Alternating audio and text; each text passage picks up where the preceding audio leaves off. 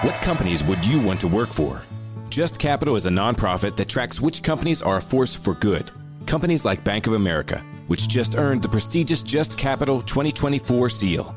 Bank of America is ranked number 1 in the banking industry and number 1 for their ongoing commitment to workers, offering best-in-class benefits, including a minimum wage of $25 an hour by 2025. Visit justcapital.com to learn how a just business is a better business. Furnished by Just Capital. I'm Ryan Radke with This Week in the NCAA on Westwood One. As the Fall Championship sports hit full stride last weekend, it was announced that the NCAA Division I Board of Directors approved several recommendations from the D1 Transformation Committee related to transfer rules across all D1 sports. The biggest of the changes requires that any member school awarding scholarships to transferring student athletes must honor that financial commitment for the rest of the student's 5-year eligibility or until they complete their bachelor's degree.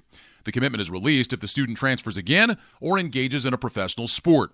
The board also clarified that college athletes are immediately eligible when transferring for the first time, as long as they notify their school during their sport's designated notification window.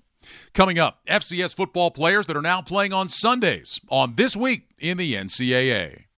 As the National Football League opens play this week, the NCAA FCS football subdivision is well represented. In fact, there is at least one former FCS player on every NFL club's 53-man roster. The Broncos, Bucks, Rams, and 49ers lead the league with 7 FCS players on their active roster to start the season. From quarterback Trey Lance to Super Bowl champion wide receiver Cooper Kupp, the FCS impact is obvious. By the way, it's probably no surprise the FCS school with the most NFL players to start the year is North Dakota State with 9. The Bison have won 9 of the last 11 FCS championships. That's This Week in the NCAA. I'm Ryan Radke on Westwood One.